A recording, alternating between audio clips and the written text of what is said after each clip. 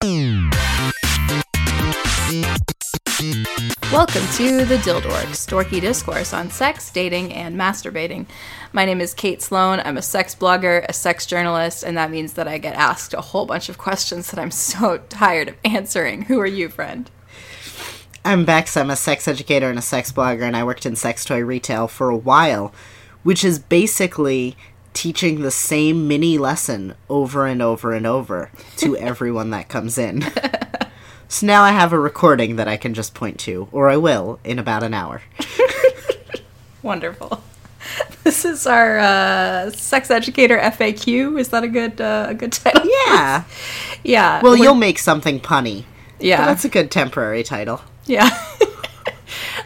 These are the questions that we get asked again and again and again, and that sometimes make us want to throw things because people should stop asking these questions. Although I will say, a lot of these questions are super valid questions, yes, though, too. Yeah, some of them are not, and some of them make me genuinely angry, but some of them are people who actually wonder things that they might not know because we're not encouraged to talk about sex in our culture, and that's fine. The only thing that frustrates me is when people ask me questions that, like, they could Google, and I'm like, oh, you took the time to type a tweet or an email, but you couldn't type that into Google. Okay, interesting, but I'm salty like that.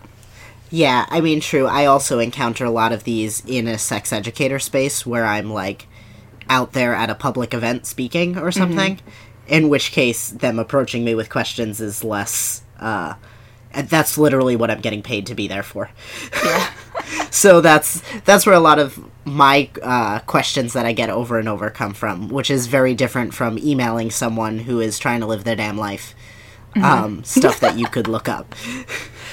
Yeah, my current beef is people who send me questions like these on OkCupid, which is happening more and more.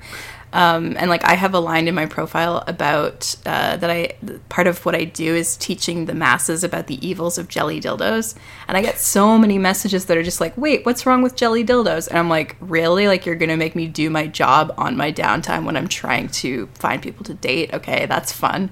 That sure makes me want to talk to you.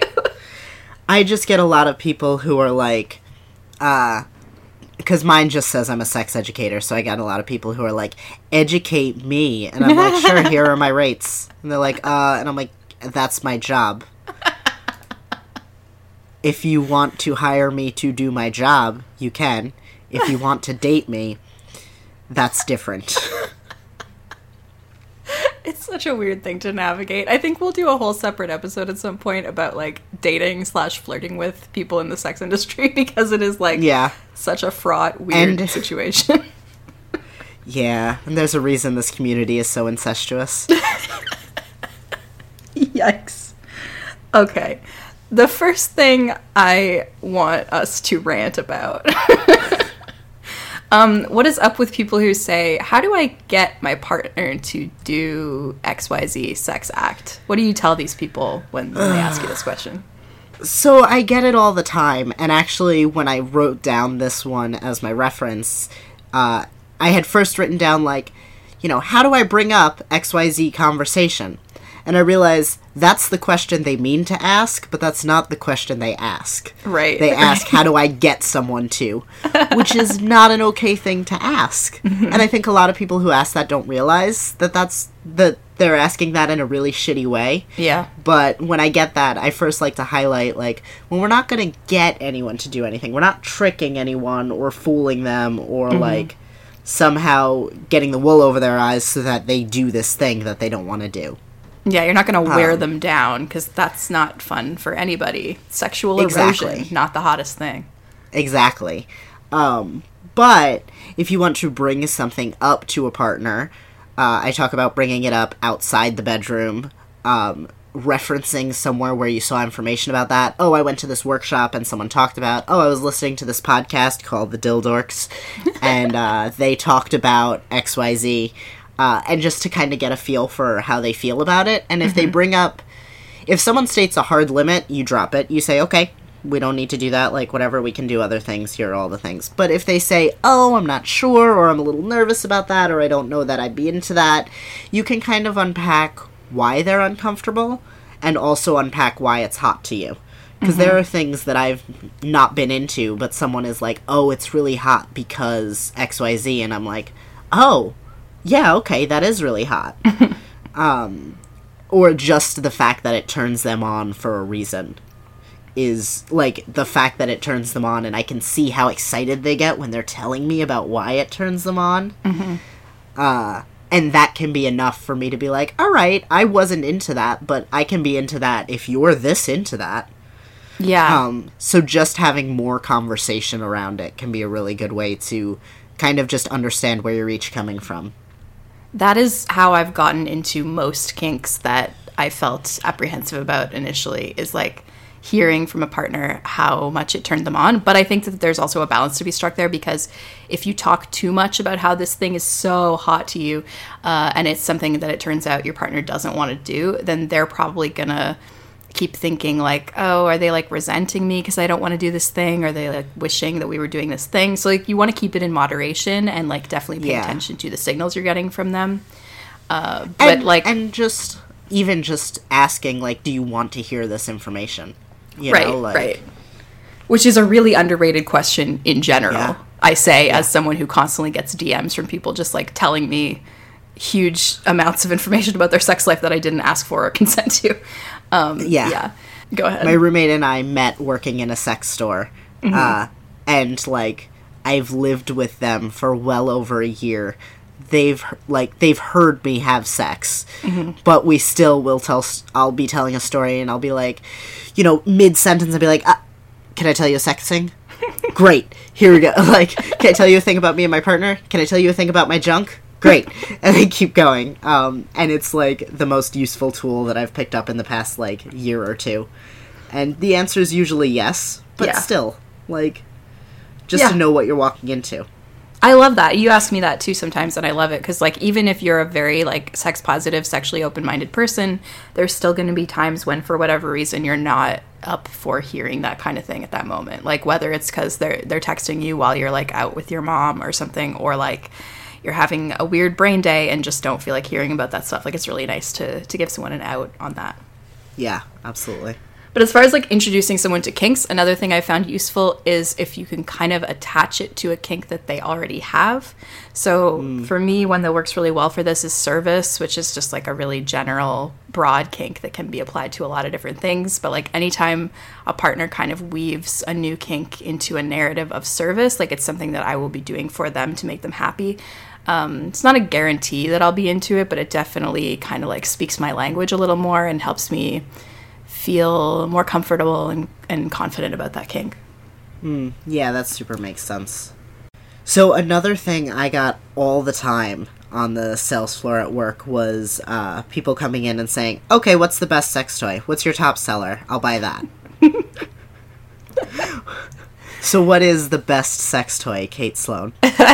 It's really funny because I will answer this question vastly differently depending on what context I'm in. Because in sex toy retail, I would be like, well, our top seller is, the WeVibe Sync, or like something that like is kind of flashy and that I think a lot of people would be interested in. But in a non-retail environment, I'm more inclined, I guess, to answer based on what I actually think, because like it's a little weird sometimes to go into your personal tastes while working retail. But like really in retail, you should, if you're a good sex toy salesperson, you'll be like, okay, well, what are you looking for? What kind of stuff do you like? What kind of stuff have you used before? Because like it's gonna vary a lot depending on those factors. When people ask me this question outside of retail, though, I'm usually like, okay, well, like here are some of my top 5 faves. One that I say a lot for that is the Magic Wand Rechargeable, because I think if you like vibrations in any capacity, that one is a good one because it has like a very broad range of vibration quality and strength. It's pretty easy to use in a bunch of different positions and on a bunch of different places on your body. But that said, like as with any sex toy, there's going to be a lot of people who that doesn't work for, and who just like don't like that toy for whatever reason. There's really no such thing as a one-size-fits-all sex toy, and it's really frustrating when people try to say, like, oh, you have to try this thing. Like, if you have a vulva, you need this toy. It's like, that's not a thing. You need a toy that, like, suits what you want, which is going to be really, really different from person to person. Yeah, when people came into my store and asked that, my kind of go-to was like, that's a little like walking into the grocery store and asking what the most delicious food is. I need to know if you're looking for, like, a vegetable or meat or ice cream. Like, I need to know if you're vegan. Like, so let's, and then I would say, you know, all right, so let's unpack a little bit more of, like, what you're looking for. Because I can't compare a flogger to a vibrator. You could try. It would be funny. Right, right. So, like, let's focus up, you know, are you looking for something that vibrates? Are you looking for something that could go inside the body? Those are, like, my two go-tos. And then I can definitely, like, break down from there. But I think one thing you touched on, too, is sometimes it can be tricky in sex toy retail because you want to talk about your experience to sell things, but you also don't want to share your personal life too much. Right. I know I personally get a lot of people who would ask me about, like, my genitals and or what's your favorite toy? Yeah. And, like, because I function through jokes, I would always laugh and be like, well, you're not having sex with me, so let's figure out what the people you're having sex with would like. Yeah. Just, we're probably not fucking at the end of this transaction, so you don't need to know. And if you do, I will tell you that. Yeah, like, if this takes a turn, we'll discuss that. Yeah. But right now, or even just, like, I've had people, I would sell strokers, and I'd be like, this one's my favorite for XYZ reasons, and they'd be like, well, like, you don't know, right? Like, you wouldn't have a favorite, because, like, you don't have, and I have had that happen multiple times, and I have deadpan looked at them and been like, you've never seen me naked, so, and they're always like, oh, okay. Mic drop. I love it. Just pretty sure. And that's not even a fair, I'm very naked on the internet. It's entirely possible they've seen me naked. But probably not. It's so funny how, like, working in sex toy retail, sometimes if I was talking to, like, a femme or, like, someone who I just felt comfortable around and, like, wasn't creeped out by, I would sometimes, like, volunteer a small amount of personal information. Like, I might be like, oh, this is the Magic One rechargeable. It's my favorite for these reasons. I find it really convenient, blah, blah, blah. But, like, as soon as someone, almost always a cis dude, as soon as someone asks me a question about my own personal experience that I feel is invasive, I, like, immediately shut down that part of the conversation. I'm like, nope, not telling you anything. It's just, it's so uncomfortable. Ugh. Yeah, and I've had a lot of cis women do that to me under the guise of girl talk. I get that a lot. They're like, well, I'm not threatening, just, like, tell me. And I'm like, no, sweetie, no. Usually drunk women, to be honest. So many drunk people when you work sex toy retail. I do not miss I know. But yeah, and I think because, I mean, I personally, a lot of my education is through storytelling, and a lot of your writing and education also focuses on that. Yeah. So I think a lot of people see that and they're like, oh, hey, so you tell these stories, so you can tell me all the stories. And it's like, no, I tell you the stories I choose to through the lenses that are appropriate to me. You're not just entitled to all of that. Yeah. Oh, should I go on my rant about that person in my DMs? Yeah. Okay, I had this person also doing that under the guise of girl talk thing. I have no idea if this person was actually a woman. They claimed to be. And they were like, hey, like, I read your article. I have this post called A Dick Worth Sucking, which is about sort of a love letter to a person who I was really enjoying blowing at that time. And they were like, hey, I read your post, loved it. I was curious about, like, the dimensions and, like, more stuff about the dick that you're talking about. And I was like, well, like, you can read the post. Like, I go into why I enjoy that dick. And they were like, no, like, I really wanted to know, like, you know, the size and, like, details about what it looked like. And I was like, that's weird. Like, that's a partner of mine who, like, hasn't consented to have his dick, like, described in flagrant detail. So, like, I'm not going to do that. They got, like, a little offended. They were like, well, like, just, like, you put stuff on the internet, so, like, I assumed it would be okay. And I'm like, well, no, like, I put what I consented to put out there. So then they, like, several months later, when I was publishing stuff about my sex spreadsheet and whatnot, they like reached out to me. They were like, hey, have you ever thought about putting like a cell in your spreadsheet to denote circumcised partners versus uncircumcised? And I was like, no, but like that might be interesting to like think about one day. I don't know. Haven't really considered it. And then like a couple months after that, they messaged me again and they were like, have you done that yet? And I was like, no, like what, like why would I do that? And they were just like pressing for details about like the percentage of like uncut versus cut people that I've had sex with and like what those dicks were like. And I was like, okay, I told you before, like this is making me really uncomfortable when you like ask me weird details about people who I've fucked. So like maybe don't do that. And they were like, they went on this whole rant. They were like, well, you put yourself on the internet, so like it's not my problem that like you're uncomfortable with how much you disclose. And I was like, I'm not uncomfortable with how much I disclose. I'm uncomfortable with you asking me to disclose more than I have disclosed. So just maybe like treat people like humans and like with respect and politeness and decency. I don't know why that's so challenging for some people, but yeah, I make very deliberate decisions about the stories I tell and the way I talk about those things. Mm-hmm. And, like, and the other thing is, like, I don't hate people asking clarifying questions about things, but you're not entitled to details and specifics. And, like, the first time they asked that question is a little like, maybe that's a weird question, but as soon as you drew the line, that needed to stop, you know? Like... Yeah. Yeah. The moment someone says that's personal or like I don't feel comfortable telling you that, you should back the fuck off. And it's like amazing how often people don't take that for an answer, especially when you work in the sex industry. It's like people just think that they own you and all your stories and every detail in your brain. Nope. Well, so many people, like, there is such a problem with people remembering basic interactions as soon as you put them in a sex space. Yeah.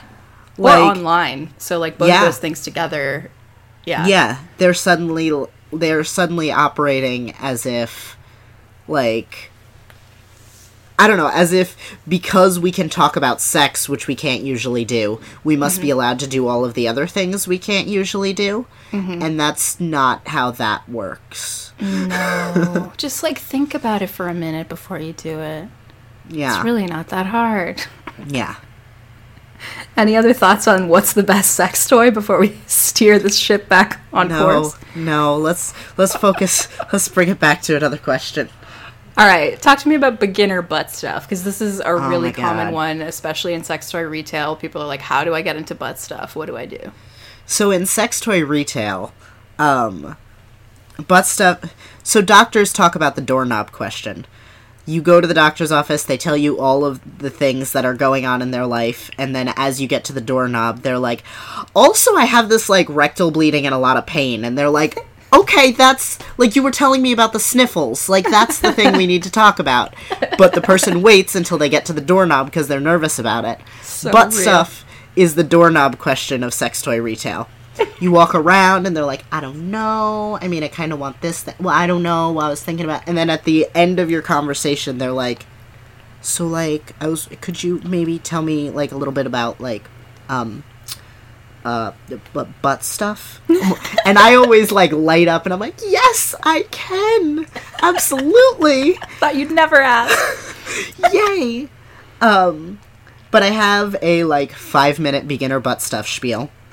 Which the first rule of 5-minute butt stuff is don't do 5-minute butt stuff. The other thing to know, so butt stuff gets a really bad rap as being painful. And the reason it does that is because what a lot of people don't realize is the butt has 2 sphincters. One on the outside that you can control. That's when people make fun of you for being a tight ass or whatever. That's the sphincter that you're closing up. The other one, which is maybe about an inch or so inside, is more like the valves in your heart. It does whatever it wants, and it's kind of an asshole. So, when you're doing butt stuff, you want to start with a lot of lube and just massaging the outside, like right around the hole, and that can feel really good. And the other thing I talk about with butt stuff is you never want to, like, I'm going to try butt stuff tonight, so I'm going to get a cock in my ass tonight. That's a jump. Ambitious. Some people might be able to do that. Most people will not be able to do that. And there's a lot of pressure and a lot of fear around butt stuff. So when people are trying it, I try to tell them, like, okay, tonight, when you try butt stuff, all you can do is one finger. You can do whatever you want with that one finger, but that's all you can do. And then in a few days, maybe try 2 or 3 fingers and, like, slowly work up. And it can be really hot to get to a point where you're like, oh my god, I want more, but it's against the rules, so I have to wait until next time. Like, that's a really fun way to take the pressure off and also, like, play with that desire. And then when you're massaging around the hole, you want to tip your finger in. We don't go around poking people's butts. First of all, that's rude. Second of all, you don't want to be poking someone with the nail. It doesn't feel good. So you want to start. This is education, Kate. It's fine. Just proceed. So you want to start with, like, the pad of your finger with that nice soft fleshy part where your fingerprint is, and kind of tip the finger in, and then wait, and just kind of wait for that second sphincter to pull you in, because it will when it's ready. And just allow them to move back onto your finger as well, and allow them to, like, prepare the regulate the speed and stuff, and then gradually work your way up. And you can go to a couple of fingers. You can use a nice plug with a flared base, and that plug can stay in place while you do other things. If you're also new to, I mean, not just for people who are newer to butt stuff is great combined with other things. Mm-hmm. So playing with your genitals or any other area that feels good, well, genitals other than butt, or any other area that feels good, can be a great addition to that and can help you relax into it and heighten arousal, which will make it easier. That is something I wish people had told me about G-spot stuff too, and I've found it helpful with butt stuff too, is like, if you combine it with things that you already know feel good, then that can help condition your body to have it feel good. Because I think there's a lot of pressure on the idea that, like, it needs to feel good right away, or you're a failure, or it's never going to feel good for you, which is just not what my experience has been at all. Like, I needed to pair those things together with pleasure over time to even start feeling any pleasure from it whatsoever. Yeah, butt stuff is going to feel really weird the first time you do it. Mm-hmm. Like, be prepared for that, because the only other things you've had moving around through those sphincters is poop. Mm-hmm. So that's a weird relationship. I mean, some people might be into that, mm-hmm. but for a lot of people, that's going to be a weird connection to be thinking about while having sex. Mm-hmm. And your brain is going, that sensation is the poop sensation. Mm-hmm. So it takes a little while, just like how the G-spot, you get that is the pee sensation. Right. It can take a little while to train your brain to understand the difference between those two things. It reminds me of that John Mulaney bit where he goes to the doctor for, like, an anal examination, and as the doctor's, like, taking his hand out of him, he, like, thought he was pooping, so he said, "I'm sorry." Yeah. That's, like, a pretty normal response, I think. Yeah, absolutely. God, I just want us to talk about John Mulaney on this show all the time. It's fine. We'll get him on as a guest. We're famous, right? Yeah, we can totally do that. It's fine.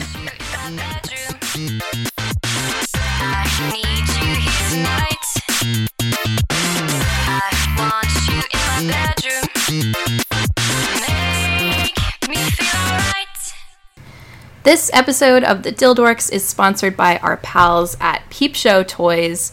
They carry a broad range of only body-safe, non-porous sex toys, which, of course, is very important to us, because don't put something that's not body-safe in your body. That's not safe. Yeah. It's right in the name. Oh. They're having a great sale right now at Peep Show Toys. It lasts until April 15th, 2018.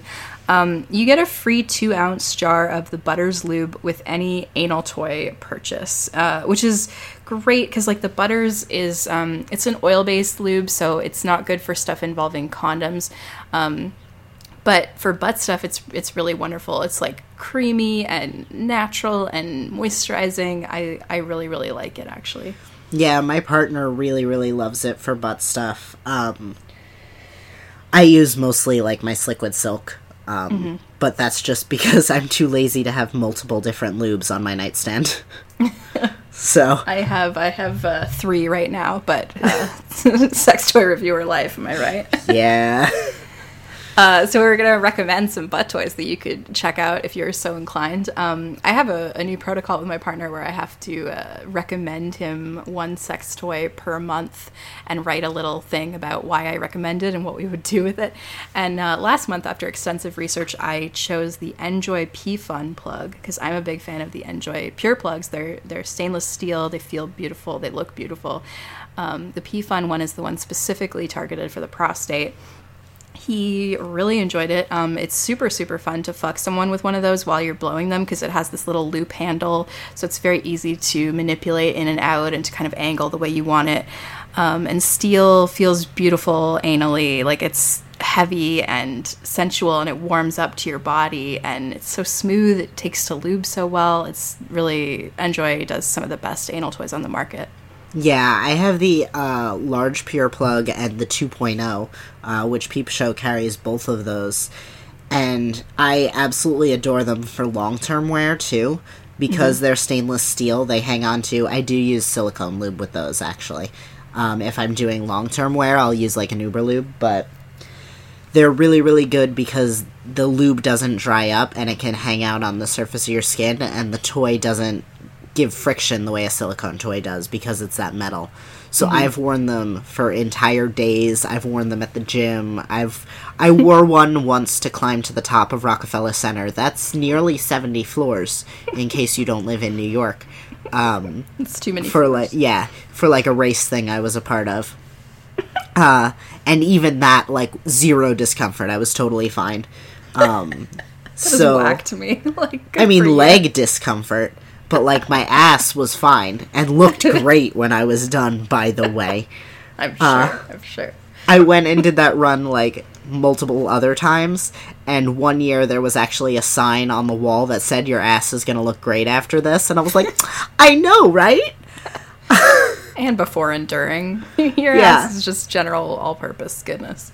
But if stainless steel is a little intimidating for you, which I get because of the weight... you can definitely go with, for beginners, I love the Fun Factory Bootie. It's so cute. It's so cute, and the girth is all right at the tip, so you can just, once it's in your body, it's in, and you can just kind of leave it. And then for a more intermediate one, I really like the Tantus Neo, which is a little, where the booty is about a finger and a half, the Neo is a little above 2 fingers, I think, 2 to 3 fingers as far as girth goes. Has a very comfy base, so you can walk around while you're wearing it. Yeah, absolutely. So yeah, check those out until April 15th. You get a free little jar of the butters with any anal toy purchase. You can also get 10% off your order site-wide with our coupon code DILDORKS. That's DILDORKS. That's all at peepshowtoys.com. Thank you.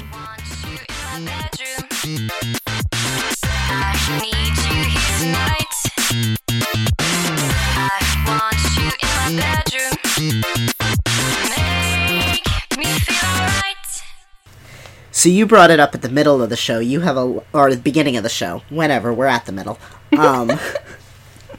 You have a lot of opinions about people asking about dick size, right? Because I know you get that question a lot. Yeah, I mean, the thing I usually say is that I think it's the most boring question in the world.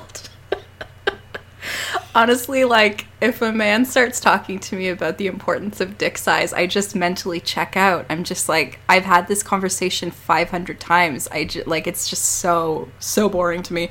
I'm actually trying to come back the other way, though. I'm trying to become more compassionate about it because I recognize that even though it's a really boring conversation to me, it is really important, and it's very linked with, like, very real sociocultural forces and insecurities, and so I'm trying to be better about it. But yeah, absolutely.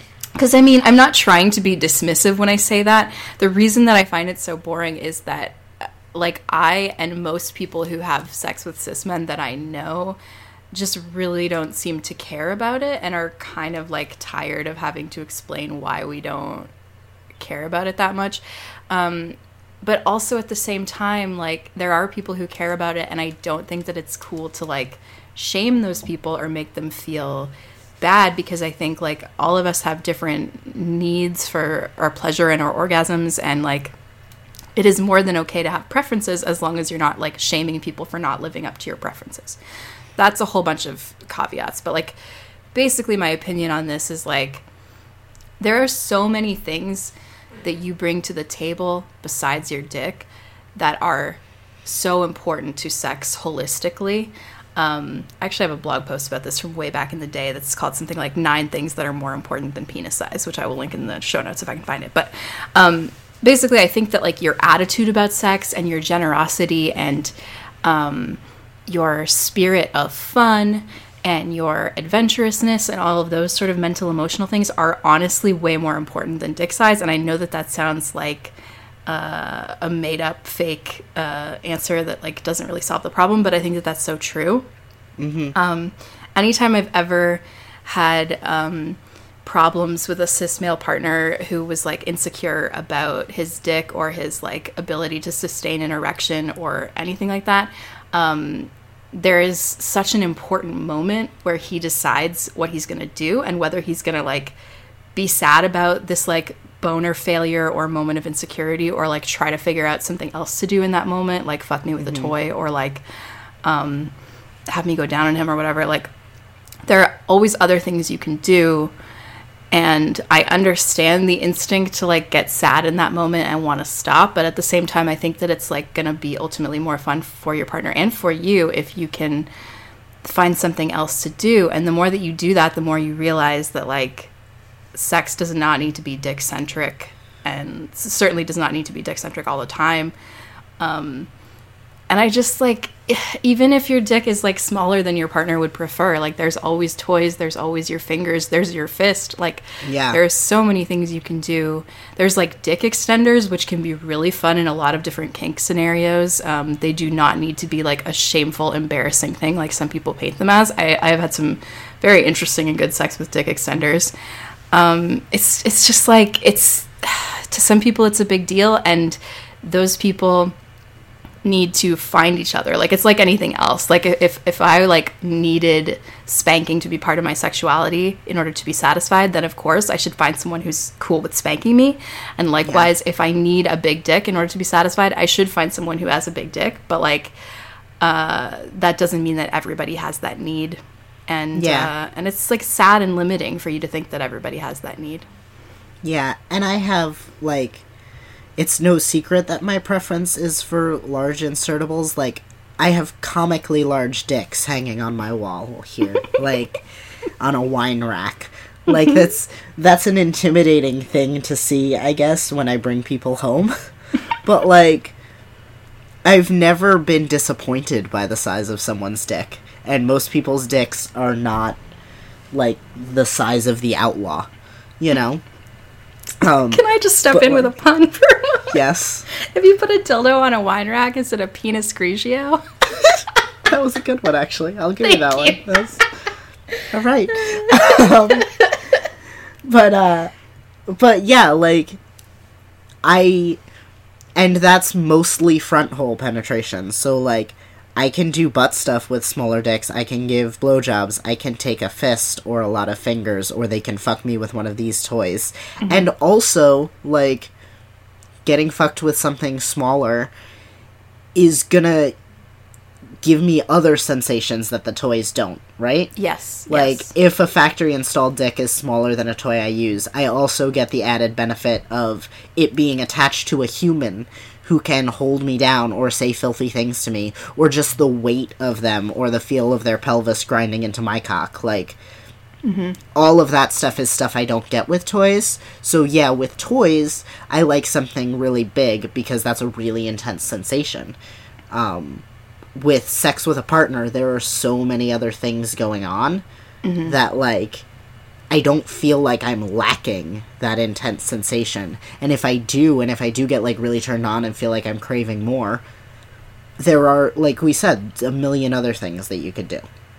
Yes. I actually was reminded by what you just said of a cis male partner of mine who, on a few occasions, put on a harness and fucked me with a dildo that was smaller than his actual dick.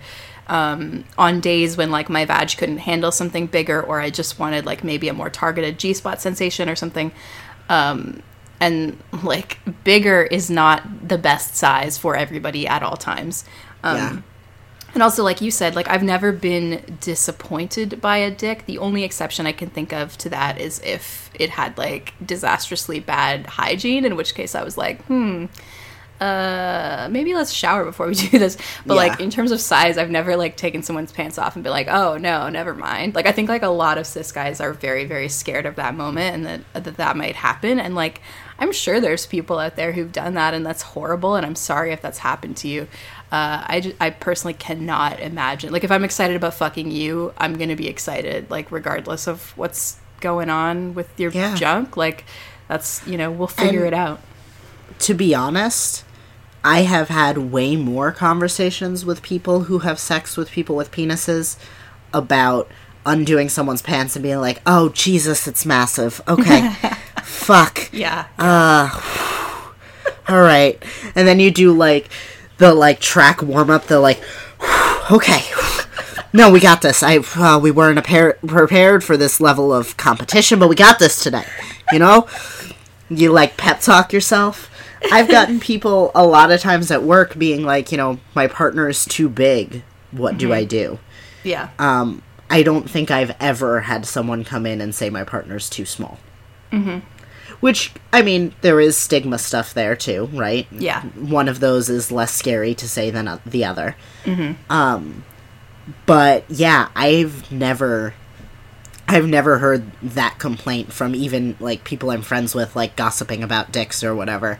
But I have heard people complain, like, oh, geez, it's too big. In which case, my answer is usually lots of lube.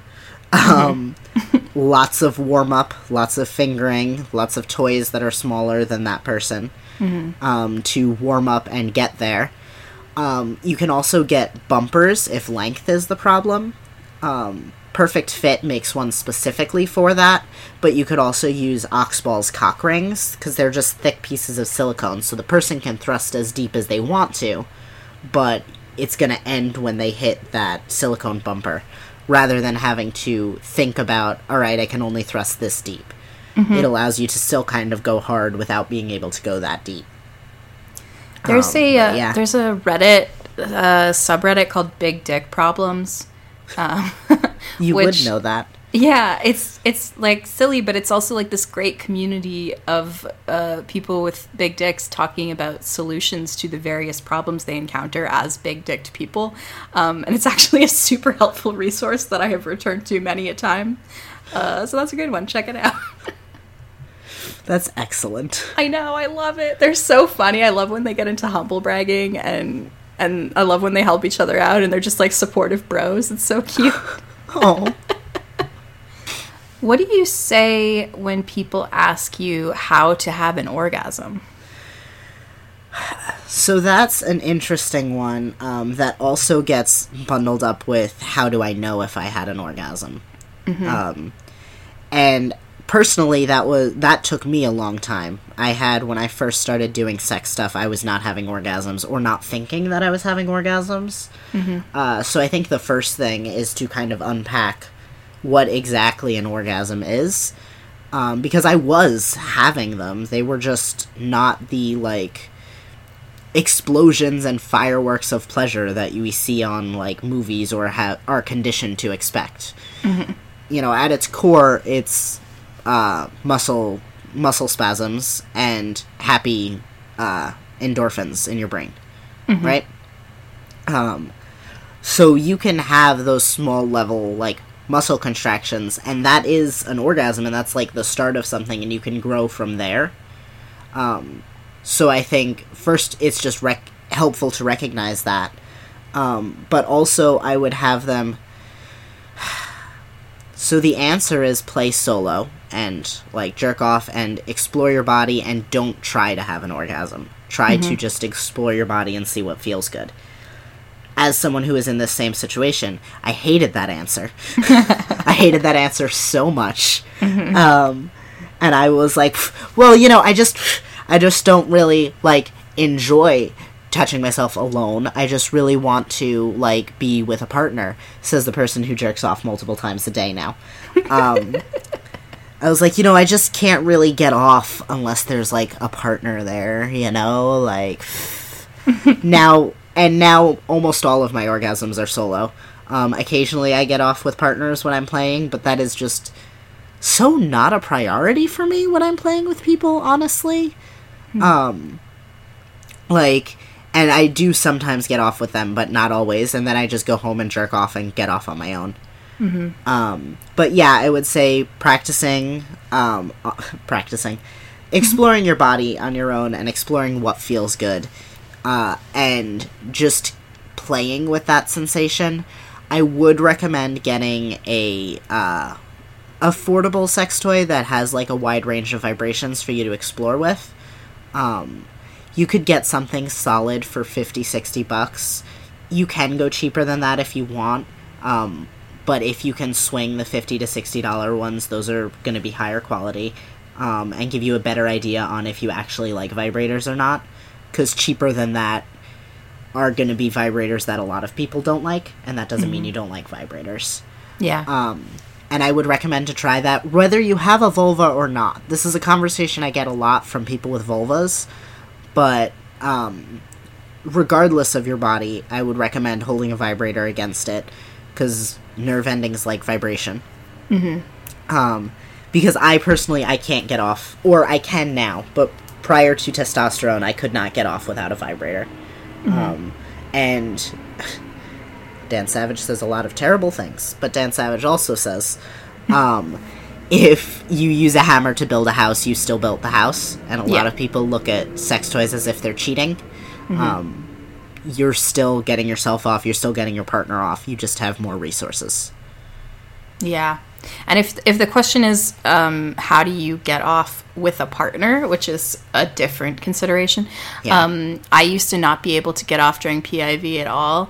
And what I found helpful, really simple, really obvious, but just, like, do the thing that does get you off, but with a partner, and kind of, like, slowly add more and more partner integrated things to pair those sensations together. It's also really hard sometimes to, like, verbally direct a partner to do the things that you know are going to work, both because sometimes you might not be able to, like, articulate that very well, and also because, like, that's embarrassing and vulnerable sometimes. The book Becoming Clitorate by Dr. Laurie Mintz has some great advice in it about, like, communication and assertiveness that I think will be helpful for a lot of folks, especially folks with vulvas. But yeah, that is as much a sexual skill as anything physical. It's like figuring out how to be assertive and how to advocate for your own needs sexually, and it will do a lot of good for you. Yeah, absolutely. So I know you did a lot of research on this, which is why we're going to go to you as our expert here. Because blowjob workshops Deepthroating consultant in the field, Kate. Yes, yes. Because blowjobs are, like, the most popular workshop, I think, for most sex educators, if they offer it. Yeah. And the most popular question during that workshop is, talk to me about deep-throating. Yeah. Which, like, fair. Like, I think a lot of sex educators are, like, tired of this question. But for me, I'm like, I will talk your fucking ear off about deep throating. I'm obsessed with deep throat porn. I once went on a Tinder date where I talked to this dude about Heather Harmon's deep throat porn for, like, 20 minutes. And then I was like, I gotta go to the bathroom. I'll be right back. And then I came back and I was like, so deep throat porn, though. And talked for another 20 minutes. And dude, fortunately, was cool with it. But I was like, wow, like, I have been drinking too much and have no filter. And I'm just talking about exactly what I want to talk about. Yeah, so I was complaining to my partner a while ago that I really fetishize deep throating and am also not very good at it. So he put together a curriculum for me of actually helpful articles and videos about it, because there's a lot of bullshit about deep throating. There's a lot of advice that basically amounts to, like, just take it a little deeper every time and, like, relax and open your throat. And it's like, okay, but how do you do that? So he put together this curriculum. I read all the materials. I practiced a bunch. I wrote a reflection. And basically what I learned is, like, that advice that's so commonly given, it does actually have merit. The advice of, like, just take a little deeper every time and try to relax, because basically it is a process of, like, relaxing over time and becoming comfortable with the feeling of discomfort that eventually, like, inevitably happens when you try to deep throat a dick, because much like butt stuff, you're doing something that your body isn't really built to do. So you have to acclimatize yourself to the sensation and just get used to what that feels like so that it no longer feels terrifying. There's also practical stuff about, like, how your breathing has to change, because, like, that's something that I didn't think about and that definitely complicated my ability to deep throat because I just wasn't conscious of it. So I will link in the show notes at thedildorks.com my post that I wrote about this, because it has the links to all the curriculum things that I read. So those are actually useful, actionable advice. The other thing that came up a ton in my research, which I hadn't thought about much, is changing positions. It's often recommended that you, like, hang your head off the side of the bed so that your throat is all kind of one straight line. And that, to me, like, every time I read that, I was like, that sounds like bullshit. Like, I don't think that would work. But it actually really does work a lot. And it helps, too, because, like, if you can get used to the sensation of a dick going into your throat at a slightly easier angle like that, then it becomes easier to do it in other positions, too. And just thinking about dick physics when you're thinking about positions. Dick physics. I have a friend of mine who will talk about, like, not being super enthusiastic about blowjobs. But when we, like, discussed, I was going to say when we drilled down into that, but that's not the phrasing I want to use there. When we discussed it more, I found out that, like, one of the worst blowjobs he got was when someone deep-throated him from the wrong angle. Yikes. Right? And you want your dick curving down the throat, not curving against the throat, because that's not comfortable. Then you're trying to bend a hard dick in a direction it doesn't go. Don't do that. So just thinking about the angle that you're approaching at, and if the person curves up or down or to the side or however, and have that curve go in line with the curves of your body is a really underrated skill. Dick physics, otherwise known as jizzics. Oh. I also think it's important to note also that deep throating isn't as important as most people think it is. And, like, you can give a perfectly stellar blowjob without ever deep throating, and I know that because I've done it many times. As someone with a very intense gag reflex, I've gotten many compliments on my beach technique. So, like, don't be heartbroken that you're not going to be a beach queen because you're, or beach monarch, I should say, because you can't deep throat. There's always so many other fun things you can do. Yeah, I often compare it to a party trick, because it is really cool to look down and be like, oh shit, it's gone! But, like, also, we're going to ignore how squeaky my voice got. It's puberty. It's not my fault. It is my fault. I started puberty on purpose. It's fine. Literally injecting myself with puberty every week. Whatever. But all of the most sensitive parts of the penis tend to be right around the head, which then you're putting into a cavity instead of, like, being able to tongue it and suck and focus there. Your tongue is then against the lower part of the shaft, which can feel good, but not as sensitive as it would against the head. So it looks really cool, but it isn't necessarily the most sensation-intensive thing in the world. And I think a lot of people also think about that because they're like, well, if it's in my throat, it feels like it's in my vagina. But, like, if you wanted to be having PIV, you could just do that. This person wants a blowjob, which is a different sensation. Right. So, like, enjoy the difference. Yeah. Don't just try and make your mouth a vag, because that's not... You can't do that. Don't try to make your vag a mouth, either. Just, like... I don't know why that's hilarious. Enjoy the difference. Yeah. Yeah, deep throating is just, like, one item in a buffet. A BJ buffet. Yeah. And it's a great item, but you don't have to put that in your meal every time. It's fine. How did you not say beach fae? That's not even good. I know, but neither are yours. Roasted. No, you're this week you had a good one. I know I've really fucked up when you laugh at my puns. Jesus. Thank you so much for joining us for this episode of the Dildorks. I think we're going to do a part 2 of this because there's so many more questions that we get all the time as sex educators. If you want to contribute any for that you think of, feel free to email us, thedildorks@gmail.com. The other thing is we're prepping for our 420 episode, which I don't know how many of y'all heard the one from last year. If you haven't, you should go back and listen to it. But basically what we do is we get really high and then we ask each other sex and dating hypotheticals. Like, would you rather, or what would you do if, or like on a desert island, what would you, that kind of thing. Mm-hmm. It's really fun, really goofy. If you want to contribute questions for that, you can email us, thedildorks@gmail.com. And you can also DM us on Twitter, either one of us, if you have a question for one of us in particular that you want to remain a surprise. So if you have a question for me, DM Bex, who is at BexTalkSex. And if you have a question for Bex, you can DM me. I am at girly_juice.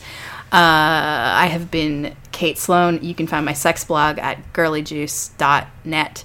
The blog turned 6 years old today, which is amazing. Congratulations. I wrote a post about... Thank you, friend.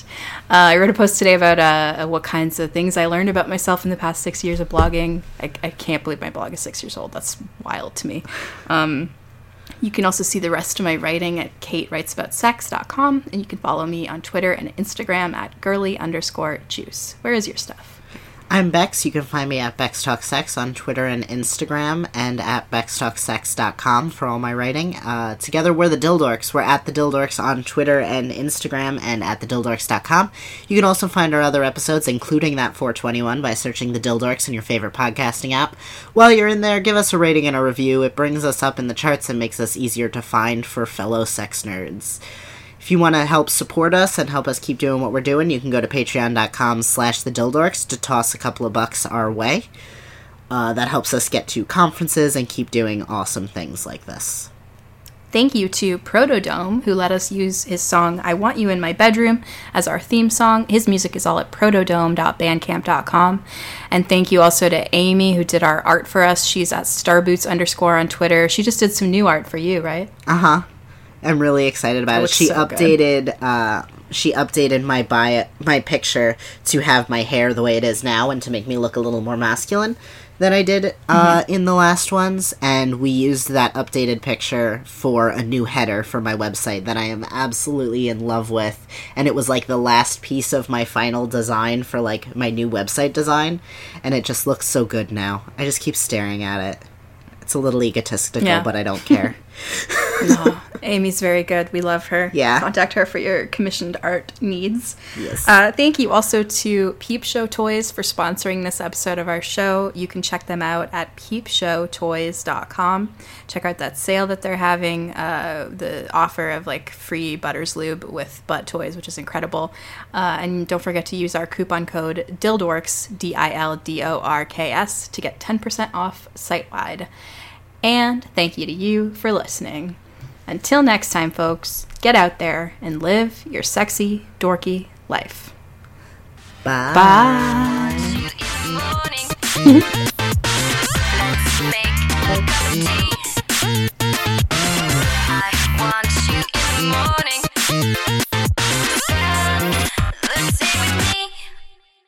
Actually, I'm gonna turn my volume down a little bit because I just went red and I'm gonna yell a lot. So, because this seems like a yelling episode. Yeah. Yeah. So, okay. You're thinking ahead. Yeah. Okay. So, do we just want to do What Are Women? Or we can leave What Are Women? I'm sorry. I'm getting confused. What are women? I don't know. I don't understand them. How do woman? Who is woman? Soccer has a goalie. That doesn't mean you can't score. That killed me.